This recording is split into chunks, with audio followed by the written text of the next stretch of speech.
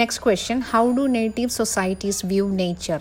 അതായത് ദേശവാസികൾ, തദ്ദേശീയരായ ജനങ്ങൾ എങ്ങനെയായിരുന്നു നേച്ചറിനെ കണ്ടിരുന്നത്?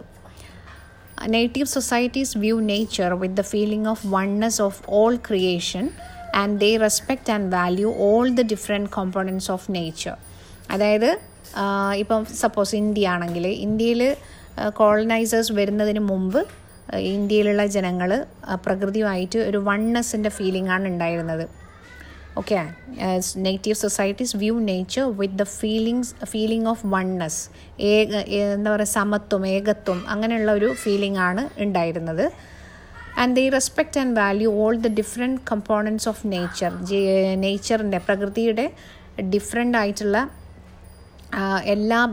എല്ലാവരെയും അല്ലെങ്കിൽ എല്ലാ ഭാഗങ്ങളെയും അവർ റെസ്പെക്റ്റ് ചെയ്യുകയും വാല്യൂ ചെയ്യുകയും ചെയ്തിരുന്നു.